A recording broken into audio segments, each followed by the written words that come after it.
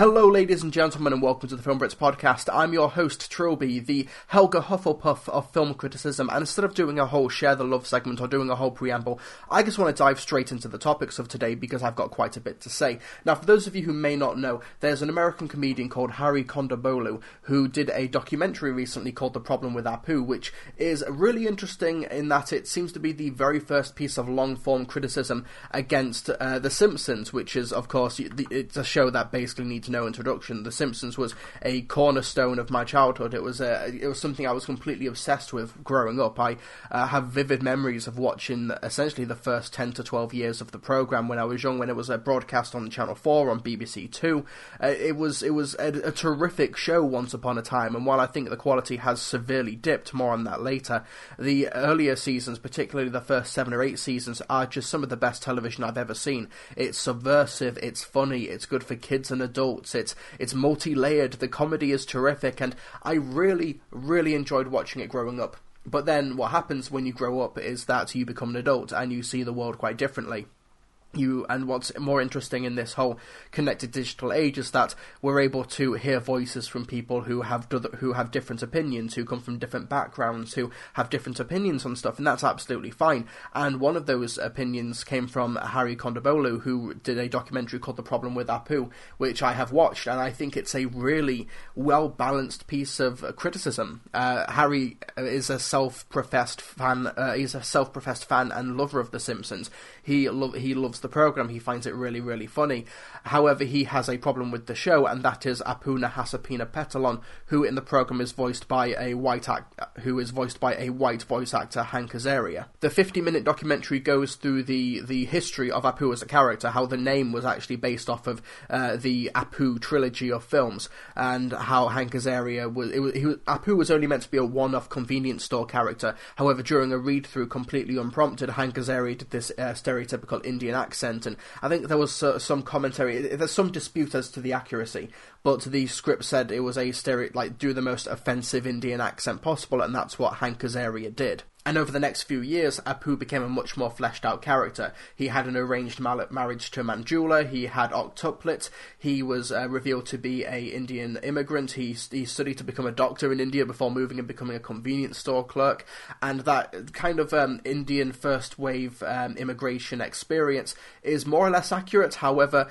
many other aspects of Apu's character are just stereotypical, like South Asian. It's a stereotype of Indian immigrants, and the show is kind of upfront with that, and that is quote unquote the problem with Apu. And what Harry does, he doesn't call for the character to be killed off, or he doesn't call for the Simpsons to be boycotted or cancelled or anything like that. He essentially is really well balanced, and he's really decent about the whole thing, where he wants, over the course of the documentary, to have a sit-down interview or a talk with Hank Azaria, who voices Apu, to kind of pick his brain and find out what is going on with the character and what he thinks of it.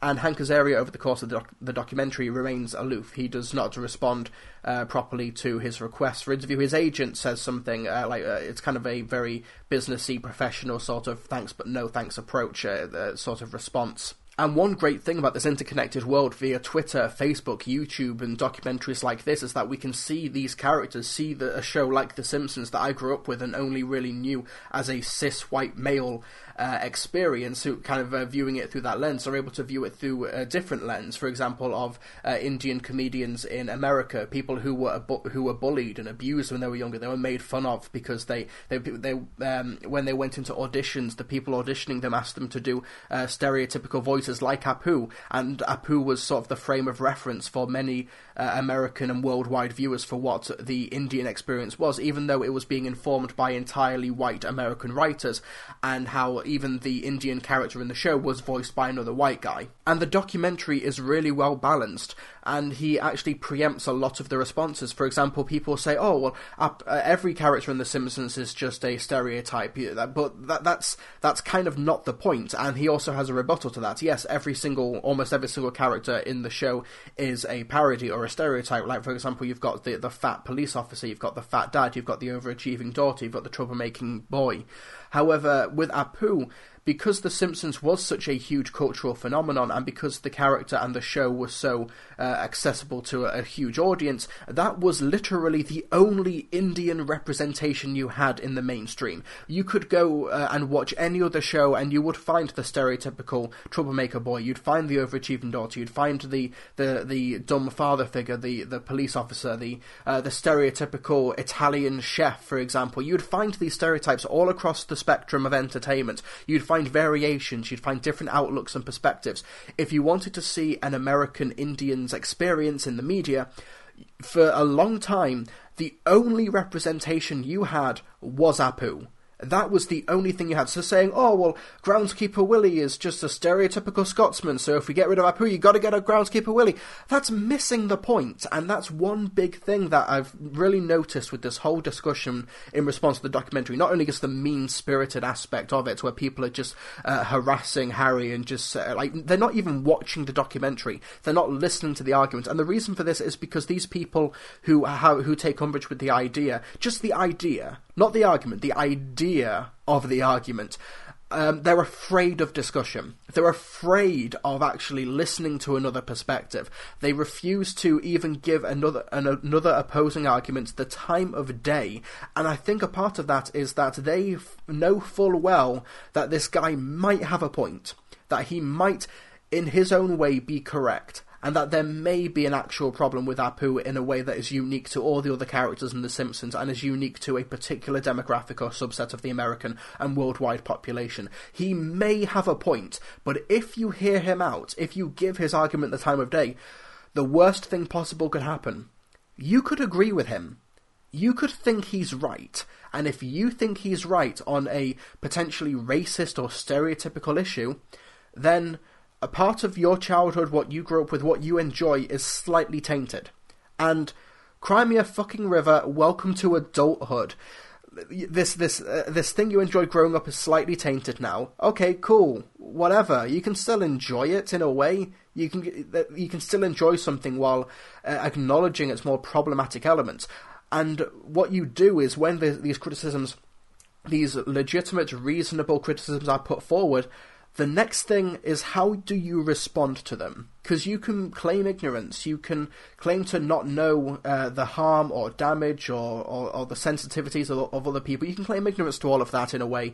But then once the genie is out of the bottle, how you respond is what's important. And The Simpsons did respond in the episode No Good Read Goes Unpunished from season 29, fucking hell, season 29 of the 15th episode. And I watched this thing from beginning to end, and the response to the problem with Apu documentary comes in the B story. The main story is that Bart discovers Sun Tzu's The Art of War book, and he's going to try and manipulate Homer to attend a Minecraft parody convention thing.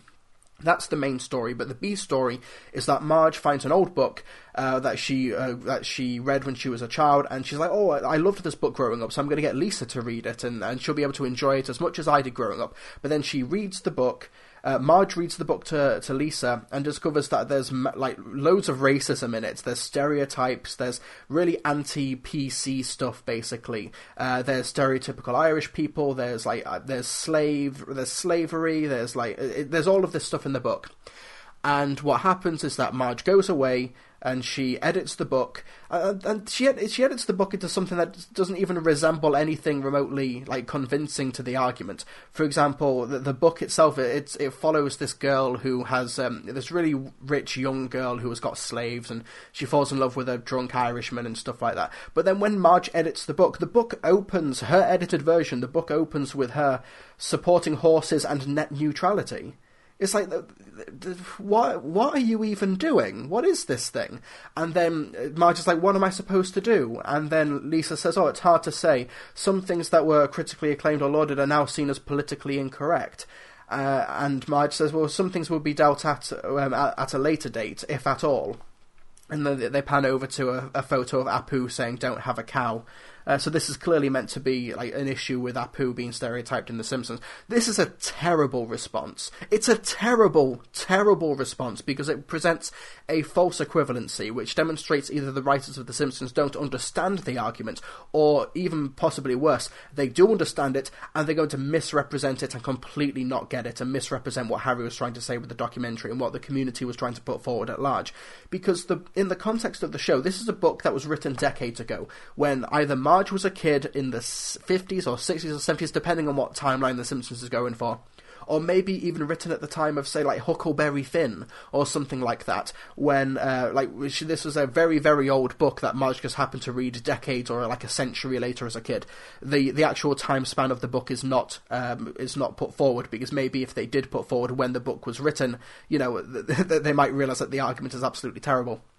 But this was a book that existed in its own time, was a one-off book, was filled with very racist allegories and politically incorrect stuff, like quote-unquote politically incorrect stuff, and then Marge rediscovers it decades and decades later, and the stuff does not hold up.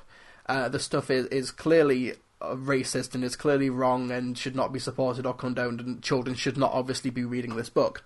Whereas the character with Apu is an entirely different scenario. Apu was born, for a lack of a better term, nearly 30 years ago, and the character is still going on. This is an ongoing character. This is an ongoing portrayal by Hank Azaria. This is a constant for nearly 30 years, as opposed to a book that was written one time, published one time, decades or a century ago, and exists in its own bubble as a time capsule of its own time, whereas The Simpsons is just chugging on as business as usual. The two don't equate. You cannot equate this children's book that Marge read decades ago with this ongoing character, this ongoing debate, this ongoing misrepresentation of the Indian American experience. And also, in the context of the episode, this isn't a case of Lisa going, "Oh, I'm the politically correct character of the show. I will shout down any naysayers, any racism, any sexism. I forbid it, and I demand you, Marge, edit this book." That doesn't happen in the episode. Marge is reading the book, and as she is reading it, she is realising all of this stuff about the book, and she even says, "This is not what I remembered as a kid." And Lisa doesn't even get to read the whole thing. Lisa is trying to read the book because she's wondering what Marge is so upset about. This isn't Lisa's decision. This is Marge. This is Marge essentially looking at her own childhood favourite book and enforcing upon herself editing it to show to her daughter. This is so self-defeating. It's why this argument makes no sense in the context of the episode and in context of the larger debate. It's terribly put forward. Marge even has a dream fantasy sequence where she meets Rudyard Kipling, who wrote The Jungle Book, and while they're having a conversation, while Marge is saying, "Oh, this stuff isn't what I remembered it to be," Rudyard Kipling is smoking a pipe, and literally the smoke comes out of the pipe to form a Nazi swastika. Marge is fully aware that the book is wrong and that her child should not be reading it.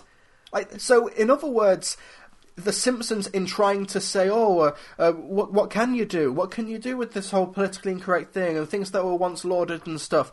Well, first of all, the book itself seems terrible, so we don't know anything about the book enough to know that it was maybe critically acclaimed or loved when it first came out.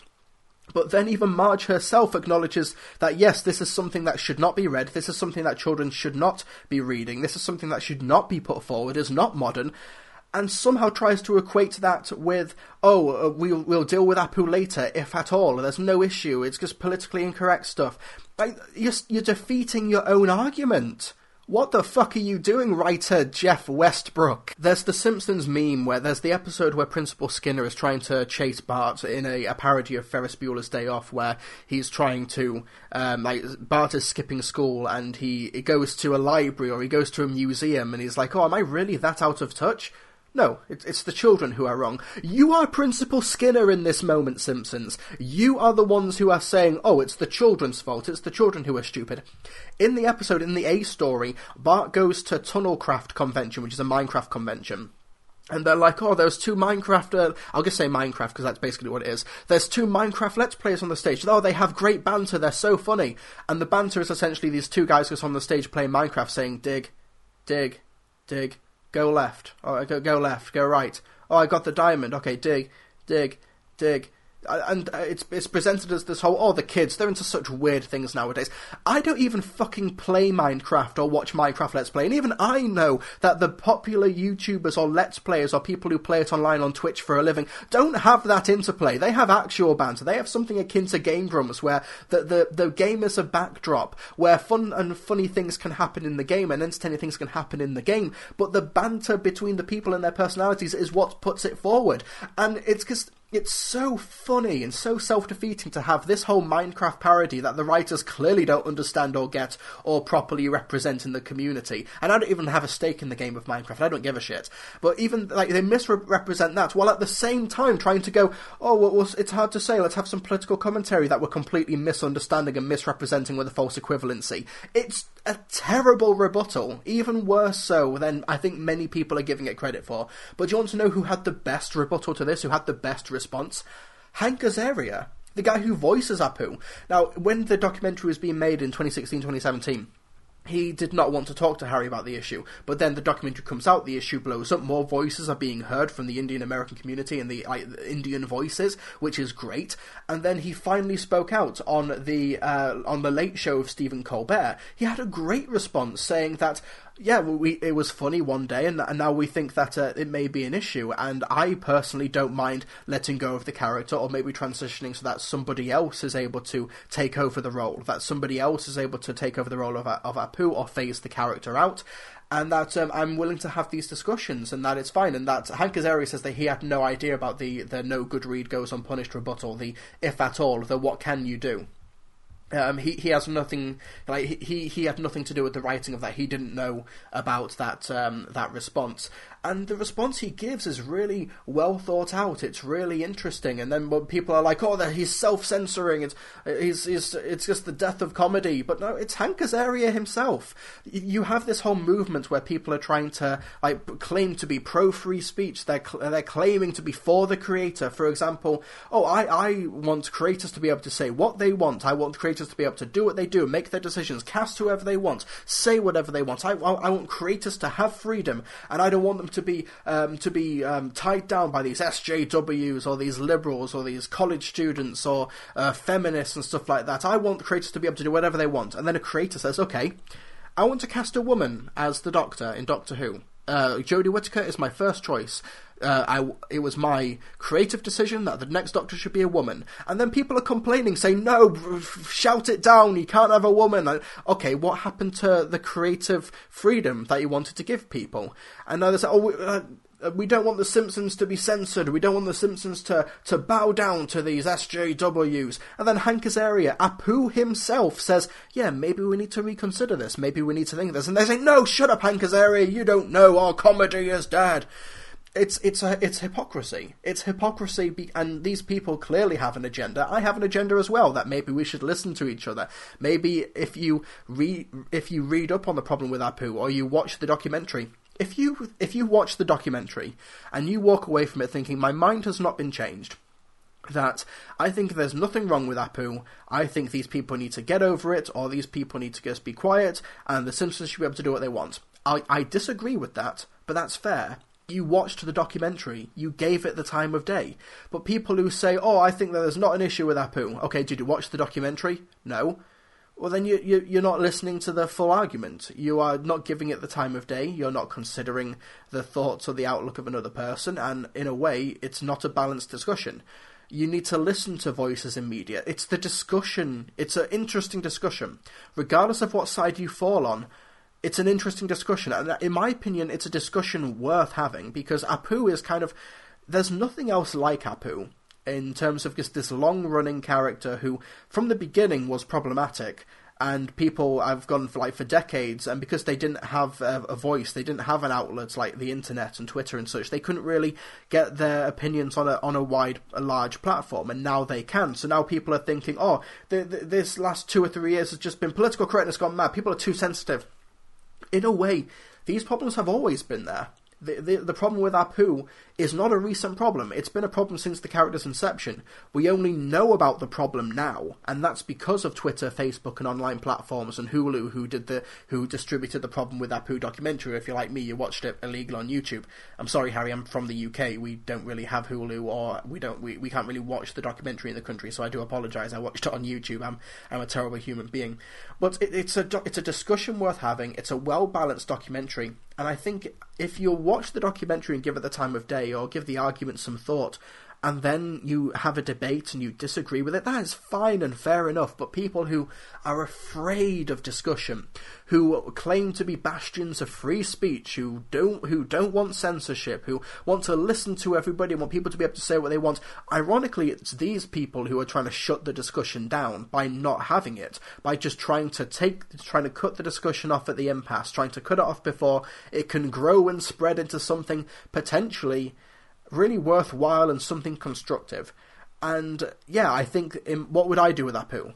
I don't really have a stake in this game. I kind of get angry at the principle of the people who are like more or less the naysayers, who are so hypocritical about creators about being allowed to create and things like that. But it's more the idea. I think that with Apu, you retire the character completely. I mean, bring in a new character who could look after the Quickie Mart, and maybe have an Indian-American voice in the writer's room, because the Simpsons writer's room is essentially just all white guys. And if you're going to be wanting to expand your cast, if you're going to want to be talking about different outlooks of America or of society and culture, it would help to have those ideas informed and have someone who actually knows about it in that writer's room. Because I know you could say, oh, it's just a token hire, but I work in the media industry, there's no such thing as a token hire. There are programs and there are agencies out there that try and get more women and disabled and LGBTs and other minorities, or like non-white, non-cis and things like that, try and get these people in the industry, but they're not token hires, because what they do vet them, they do interview them, they do make sure they can do the job, because media is expensive to make, it's a massive collaborative effort. So you can't just be like, okay, here's a crew of 50 people, 50 really well-rounded, experienced people, and we're just going to throw in a white disabled woman and just throw her in the deep end, and we just need to have that quota. Let's just throw her in this environment. No, you've got to make sure that she can do the job, that she is equipped, she is qualified, and she is knowledgeable, she is willing to learn, and that she can do the job. Because a lot of the media industry is just common sense, in a way. So you don't just throw her in there, you interview her, you train her, you talk to her, you make sure she is well equipped so that she is not just a token hire. And people who say, oh, they're just token hires, they don't know anything about the industry. Trust me, I know about the industry, okay? And I've only been working in the industry for a couple of years in the UK TV and film industry, and I already know that. It's listening to different voices, it's listening to different outlooks and perspectives and having that discussion. And yeah, that's all I have to say about it. I rambled on for about 20 minutes, but yeah, the problem with Apu, it is a problem. It does need addressing. The Simpsons rebuttal to it was basically objectively terrible. Harry's documentary is well balanced and well researched and well managed, and I really recommend you take a look at it. And I loved Hank Azaria's well balanced rebuttal. This podcast is going to be shorter than a normal one, mainly because I just wanted to basically dedicate an entire video to this topic. But while I'm here, I am also going to do the lightning round, where basically I do a question from my Facebook page and I answer it in less than 1 minute. So I put the post up now. I'm seeing the post in front of me. Countdown timer, 3, 2, 1, go. Daniel Shipley says, what one film could turn the DCEU around? It's hard to say. Looking at the upcoming slates, I'm hearing good things about Aquaman's early screenings. That could be a good one. It's going to be the standalone films. Justice League was the lowest grossing film of the DCEU, I think domestically or worldwide. It was one or the other, but either way, it's not good. Their big, massive team-up movie that was meant to be the slam dunk, their home run, was not a success. So it will not be the Justice League brand. It will be a character like Wonder Woman. It will be a character like maybe Batgirl or Aquaman. It will be a standalone movie that everyone loves, that has a great tease for the next film or the next character, and then they build on it from there. Batman is kind of being run ragged at the moment, So it's probably not going to be Batman or Superman. It is going to be a new character, or a character who has not had much movie representation, like Wonder Woman in Wonder Woman 2 or Aquaman. It's going to be one of those standalone stories that will ultimately save the DCEU, in my opinion. Next question, 3, 2, 1, go. John Bridgewater asks, do you think superheroes have a large franchise fatigue, and would you like to see them go away in a few years' time for a while? I don't think there's such thing as fatigue. Because back in the day, like, hundreds of westerns were being released every single year, and that genre lasted quite a long time. And we're not even close to that point of saturation. We're lucky if we get about 15 to 20 superhero movies a year. But if we have bomb after bomb after bomb, then that's when we get the franchise fatigue. But as long as the films are inventive enough, I'm stumbling over my words, inventive enough, as long as they're changing the genres, like Ant-Man was a heist film, Deadpool is a raunchy R-rated comedy. Infinity War is a globe and space hopping adventure downer movie. Logan was a western. As long as the different studios and the different franchises keep on mixing things up, we're not going to have fatigue. If it's just blockbuster after blockbuster after blockbuster, maybe so, but at this point I don't think we're going to be reaching fatigue. I already have Avatar fatigue, and we've only had one film, so that's what happens when you're quite derivative. Next question, 3, 2, 1, go. It comes from Dean Jones. Favourite MCU villain as of Infinity War? Without getting into spoilers, I think it may be Thanos. I think the wait has been worth it. Seeing this character get up out of his chair in 2012 to seeing him finally go around the universe in 2018, getting the Infinity Stones. I think this character is so well-rounded and fleshed out. And I'm not going to spoil anything, but the idea of a villain who thinks he's a hero and has conviction, who thinks that he is the only person who can save the universe and he's going to do whatever it takes to do it. And the fact that he does have feelings. He has feelings. He does have emotions. He has things that he loves that he does not want to let go of. It's so profound in a way, and I can't wait to see what happens in Infinity War Part 2, how they continue to flesh out the character. And Josh Brolin's motion capture and voice performance is pitch perfect. I love Loki, I love Killmonger, but as of right now, Thanos takes the cake. So next question, 3, 2, 1, go. Joseph Limber says, favourite band you discovered from a movie/TV show? Mine is the Mountain Goats. I don't know if I've actually discovered a band through a movie or a TV show. I know that, like, the first time I heard Queen was by watching Shaun of the Dead. Yes, I got to that band pretty late, but I wouldn't say it was because of Shaun of the Dead that I love Queen. Honestly, I don't really have any bands that I discovered from a movie/TV show. I'm not sure. I do like watching some like concert documentaries, like Michael Jackson's "This Is It" is a terrific one. There's the Metallica Through the Never, I think that's what it's called. That's a really interesting one as well. But as for favourite bands that I discovered from a movie/TV show, I don't really have any, I'm afraid. I'm sorry to disappoint. Next question, 3, 2, 1, go. Virjon Asgadel Moen, I butchered that name. Are the Marvel movies getting too focused on the humour? No, they're not. The DCEU is, when it doesn't focus on humour, I find it hard to engage. And that's not me saying I need light, fluffy material. I need these characters to go through emotions. I need... if Batman is so fucking miserable all the time, it's kind of hard for him to go through such an arc. You need to have that levity. Also, if you have a really dramatic moment, sometimes a bit of levity helps to give the audience a bit of a release. But humour humanises people. It allows people to relate to them. One reason why the ending of Infinity War is so devastating is because these are characters who you really love and empathise with, and you've been through their struggles, but also their high points and their low points, and how Iron Man has gone through PTSD in Iron Man 3, but one reason that's so hard to watch is because he is such a light-hearted and snarky character, so he's gone through an arc, he's gone through a change. While I think films like Guardians of the Galaxy Volume 2 do not balance the drama and the humour as well as Guardians of the Galaxy Volume 1, I think it's still a really effective drama, and a lot of people were really touched by that movie, so I don't think that's the case at all. Next question, 3, 2, 1, go. Dominic Howard asks, overall thoughts on Infinity War? I only saw it the other night. I went to a midnight screening, but I thought it was terrific. I thought it was a great blockbuster movie. Its scope and canvas is massive, and it may seem like we're watching 4 short films back after intercut with each other because of how separate the narratives are, and some of the segments going for a little bit too long. Like there was minor spoiler, but the Avengers and the groups they get split up into different parts. and Thor goes off with Rocket Raccoon and Groot in order to find a new get a new hammer, get a new weapon to try and take down Thanos. And there's like a half-hour stretch where they are completely absent from the film. And after about 20 minutes, I was thinking, shouldn't we be cutting from this stuff in Wakanda? Shouldn't we be finding out what Thor is doing at this moment? I think the pacing could have been a bit better in that regard. And there's also a few scenes in the trailer that are not in the movie, like the scene with Mark Ruffalo and Scarlett Johansson as Bruce Banner and Black Widow, and the Hulkbuster arm is there and they're clearly having a conversation. That's not in the movie, and its absence is felt.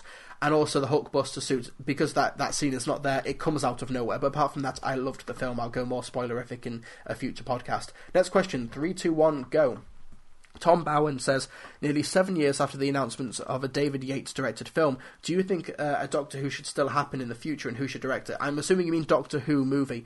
A David Yates directed film. I don't even remember that happening. Was that a thing? David Yates, Doctor Who. Was that a thing? Doctor Who movie not happening in 2015. That was there were plans for David Yates to direct a Doctor Who movie in 2011. Blimey. Yeah, that did happen. If they did one, it would have to be standalone. It would have to be a standalone story that could completely exist on its own, but also for fans could slot into the bigger narrative. I'm planning on making a Mr. TARDIS Reviews video about this. Maybe do a pitch for the Time War, like the very beginning of the Time War, have a Paul McGann or Paul McGann-esque Doctor, maybe bring in Susan at the beginning of the Time War, make it a war movie or a drama about someone going to war, about conscription, something like that. That's the story I would tell, where it slots into the Doctor Who universe, but it tells a great human standalone story, ironically, even though it's, two hearts and such. But great question, and I will delve upon it at a later date. Next question, 3, 2, 1, go. Dominic Miller says, how do you think the MCU will rebalance the stakes during and beyond Avengers 4, given the devastation caused in Infinity War and the guarantee that at least some of it will be undone come next year? Skip ahead 45 seconds from now if you don't want spoilers. How will they rebalance the stakes? I'm assuming all the characters who died pre-Click are dead forever. I won't name names just in case. But afterwards, there are characters who have gone who we know will get sequels. Whose slate has been announced. I'm trying not to get into specifics in case people can't or don't want to skip. But yeah, there are some characters who have died who we know are getting sequels, so they're going to come back. So I am assuming some of it is going to be reversed, but hopefully not all of it. I hope that there will be some legacy characters, or there will be the ones who survived sacrifice themselves to bring the others back. That could be an alternative. It's anyone's game. The ballpark is open. I'm not sure what it's going to be like, but it'll be interesting to find out. It's been 45 seconds. Next question, 3, 2, 1, go. Robert Ellis, favourite of all Marvel hero movies. Out of all of them, either Avengers, Spider-Man 2, Sam Raimi's Spider-Man 2, or... blimey, there's been so many great ones. I love X-Men Days of Future Past as well. I think that's a terrific one.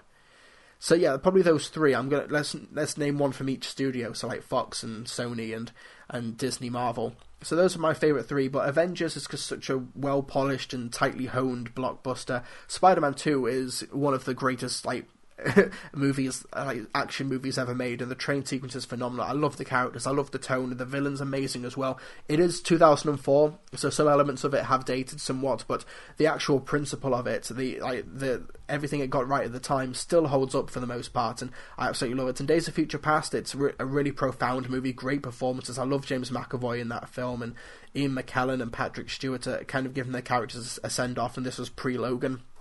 Really great stuff. I love those three. Next question, 3, 2, 1, go.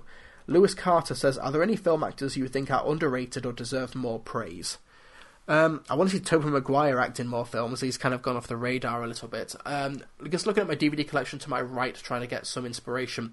Melissa McCarthy, she deserves more credit. If you've seen her in Spy, you'll know that she's way more than just a fat lady fell down comedian. She's really she's a well-balanced comedian. She's got a lot of range. She's really funny as both the whole meek and unassuming, large lady, and also as a badass, sweary, shouty lady. And her Sean Spicer in SNL is absolutely fantastic.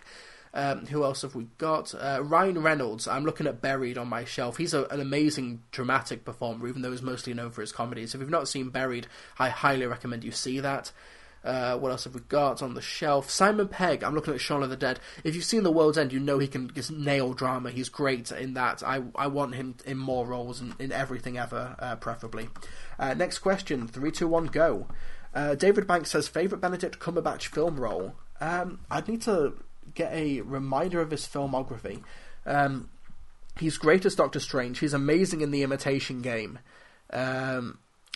He has a kind of small role in 12 Years a Slave. I won't count that.